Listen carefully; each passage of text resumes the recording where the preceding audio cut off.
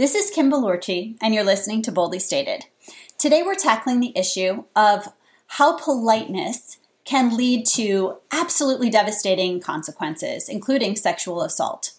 My guest is Cindy Karnitz, a graduate student at Maryville University, who is here to talk about her eye-opening research on this issue. Listen in.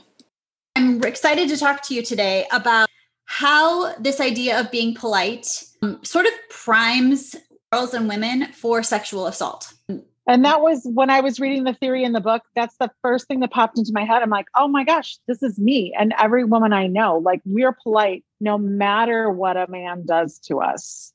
We're just primed for it. You know, I had this sort of moment a few years ago. I was somewhere and this little girl, she was super cute and she was just all over the place. And I think it was her grandpa, said to her, you know, you're not being a good girl. And I need you to be a good girl right now. And like the hair on my arms stood up. I was kind of like, whoa. And he wasn't being mean, like he wasn't being mean. You know what I mean? It was not being said in a way that would catch anybody's attention, except that it caught mine, because I was like, he's teaching her to be compliant. He's teaching her that she has to be good. And so I've always been really intrigued by this idea of, from when we're really, really little, we're taught that we're supposed to be a certain way. I want to start by just asking you, what made you hone in on this particular topic? So when I was reading about politeness communication theory, it really struck me because I was raised to be polite no matter what. And how that led me into situations that I did not want to be in and having things done to me that I did not want to have done. Particularly in America, women are raised to be more concerned with being polite than with being safe. And that's a really scary prospect. No question about it. Now, before we get going here, let's take a minute. Will you explain to my listeners what politeness communication theory says? So politeness communication theory was first presented in 1978 by a pair of scholars from Cambridge University. We have Brown, she was an anthropologist, and we have Levinson, who is a linguist. And they were doing their research based on observations of how people actually behaved in societies. And that's when they presented their book, a whole book, 400 pages of research, Politeness, Some Universals in Language Usage. And this really struck me because I've had experiences. Every woman I know has had experiences. And if you are on any social media platform, Facebook, TikTok, people are saying over and over again how they were polite and then bad things happened to them. So I was wondering if there was scholarly research to back up my instinct that politeness communication theory and people being raised to be polite opened the door for sexual assault. And you found that it did. We are raised to be the emotional gatekeepers of everybody we come in contact. So a lot of times women will find themselves in dangerous situations because they don't want to make the other person feel unliked. I speak to my friends. I'm like, don't teach your little kids that they have to kiss people, that they have to give up their own autonomy for somebody else. And I think that's what politeness theory highlights. I think politeness theory is was just addressing in 1978 what people were already doing. We were already doing it. They observed this and then they highlighted it, that we already do this. We're already polite in certain situations. We're already deferential to people in authority. We're already making sure that people don't think badly of us, which is a big thing for how I was raised. It's like, turn the other cheek, pride goeth before the fall. Like, don't be too proud. Don't think you're all that and a bag of chips, as the saying goes. And it's just that balance that, can't I be polite to you and protect my own boundaries? I feel like I agree with you. This idea that we need to teach, we need to not be making kids give hugs and kisses and sit on laps and do all of this. And at the same time, there are going to be people who listen to this and they're going to say, well, politeness is a foundation of society. And if we're not going to teach kids to be polite, like, you and I have been in public and we've seen kids who are very impolite or very disrespectful. So what would you say in response to that? So if we're not teaching politeness, right, because we're trying to protect autonomy, where is the line between what we should be teaching and what we need to not be teaching? I would tell parents that you can still raise your children to be polite and respectful, but in conjunction with that, you should also teach your children that they have right to bodily autonomy and they have a right to set boundaries. And even if they're 3 years old, they can say no. I don't think that politeness and autonomy and self-respect and self-protection are completely divided. I think that they can be together. We've just always taught politeness without teaching children that they have a say over who touches them and who they touch. Yeah, I agree with that. And I also think that this idea of, good girl, that's the one I tend to just get really fixated on because it really bothers me so very much. Because I think that it sets us up. I really do. I think it sets us up for, being victimized, right? When you're taught that you're supposed to be a good girl, it's essentially be a good girl at all costs.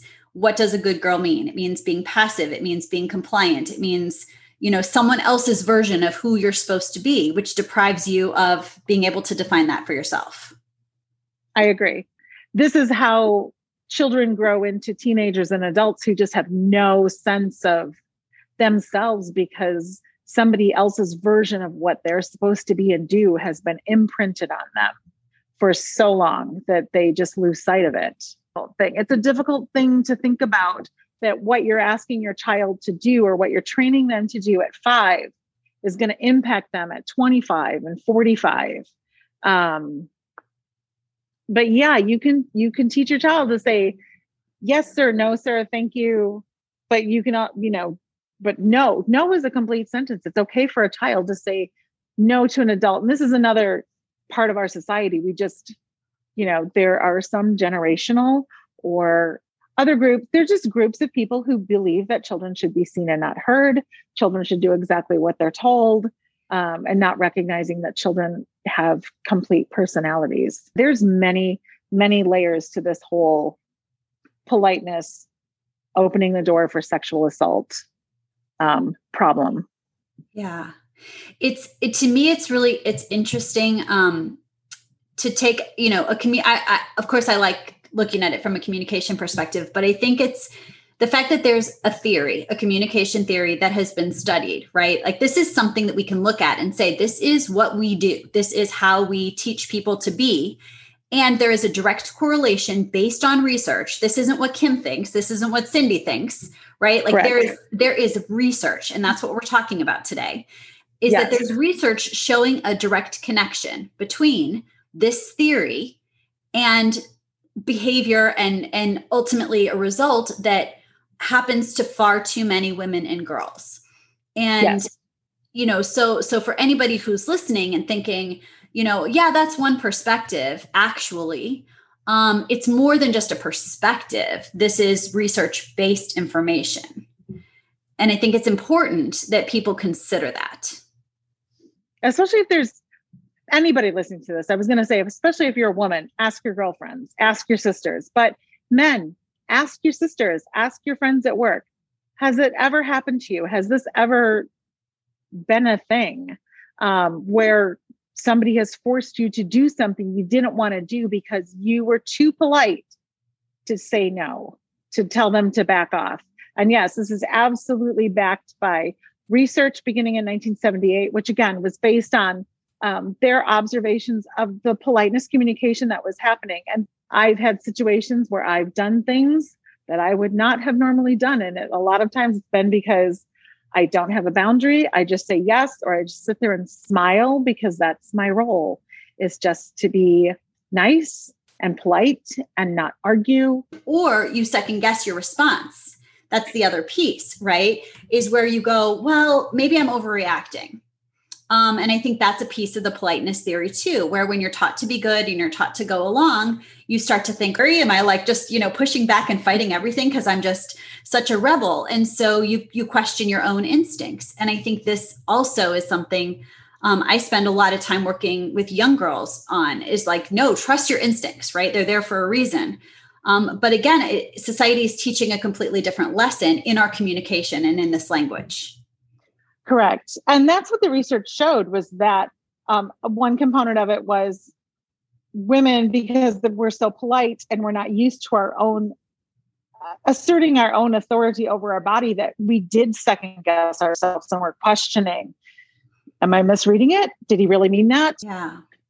It's a lot to take on. And of course we can't solve it in a brief amount of time, but I think we can make some headway, right? In maybe giving a few pointers. So starting with the area where you focused, right, which is politeness leading to sexual assault, what advice would you give to someone who feels like their safety is potentially in jeopardy? So my advice for women is say no. Say it loudly, say it often, scream it in their face. It's aggressive, yes. It goes against what we're taught to be as women in this society, yes. But our need to be safe is more important than our need to be polite. And for parents, stop trying to make kids into good little girls and good little boys, right? Right. I mean, it is just creepy because, you want your kids to be good humans, not automatrons. Right. And whatever your programmed ideal is of a good girl and a good boy. And we just need to teach children from the youngest of ages that they are worth it. They are worth protecting themselves, and they are worth us protecting them as well. We're a very independent society, which has its own foibles when it comes to politeness, communication, and people expecting respect. And I expect you to do what I tell you. And so that's a lot to unpack that we're not going to do in this podcast, but probably not. But I will say, to your point, I think one thing, and I think this is a hard reality for people to hear, but I'm going to say it, is that when parents are like, go hug Aunt June, go give her a kiss. You need to go give her a kiss. That's about that parent. That's about how that parent feels they look if their child is not compliant. It's not about the kid, the kid who's too young to know what's what, right? Like it's totally about that parent and their ego. And exactly. And that is not cool. And so a lot of the behavior that parents are pushing on their kids with go hug your uncle, go hug your aunt. It's that be mommy or daddy's good little puppet, right? Like go do those things I'm telling you to do because it makes me look like I am a kick-ass parent. Right. And it goes back to the face theory. It goes back to politeness theory, face right. theory, positive, negative face, like make sure everybody likes me. Right. I don't care about, I do not care. I don't care about your negative face, which is autonomy. I care about my positive face that people like me. Right. Absolutely. And it's super creepy. And yeah, it does go back to that. And parents, for the majority, are not aware of that. So at the end of the day, we have to teach the kids that they're worth more than politeness. They are worth more than politeness, much, much more than politeness. Right. In an ideal world, every parent would be woke and every child would be safe and respected. So we've got a ways to go, but we do. But I so appreciate you taking on this topic and being willing to talk about it too, because I think it's really eye-opening. And I love being able to present the research behind the theory. It's one thing to say it, but it's another to be like, hey, there's all this research backing it up and making the connection. Yes. And I guarantee you somebody's going to email me after this podcast and be like, you said kids should be rude. We are not saying kids should be rude. We're saying kids should learn that they are worth as much as Aunt Judy, if not more. There we go. That is exactly how we're wrapping this. That was perfect. Kids are worth more than Aunt Judy. That's right. Yes. That's right. Cindy, thank you so much for being with me today. I really appreciate it. And if you ever do pursue this further, I will look forward to seeing your research. Great. Thank you so much for having me. I really appreciate it. So I hope you enjoyed my conversation with Cindy. I have to say, it's really exciting to see a student take a communication theory, which theory can be kind of dry, and apply it to a modern day problem with such depth. All of my students are amazing, and I was particularly impressed with her decision to take, a theory from the 70s and connect it to something we're seeing in the news every single day today. I do just want to make this final point. Although Cindy focused on politeness theory leading to sexual assault, I know there are a lot of people out there who were brought up to believe that you should be polite in all circumstances. And I just want to make this point for you.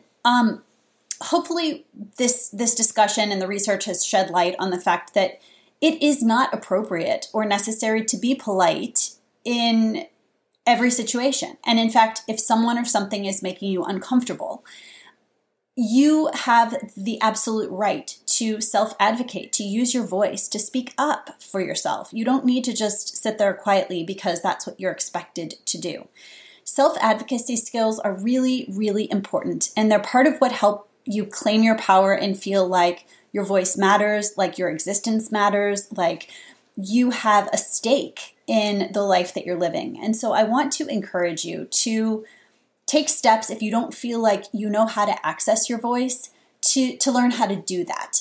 This is what I teach and what I firmly believe really makes a difference in the way we show up in the world. So please don't think that this theory is only applicable in the most extreme situations.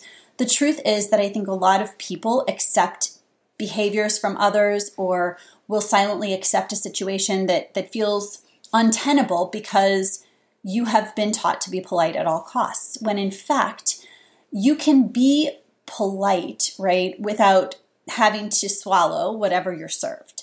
So for whatever it's worth, I want to encourage you, use your voice. Stand up for yourself. Yes, if you're facing sexual assault, you need to scream, no. But there are many, many ways to self-advocate that don't cause conflict, that don't create a scene, that don't rise to the level of all the things in your mind you're really afraid of triggering, but that in fact allow you to be your most powerful. Thank you for listening. I look forward to hearing your comments. This is Kim Balorci, and you've been listening to Boldly Stated.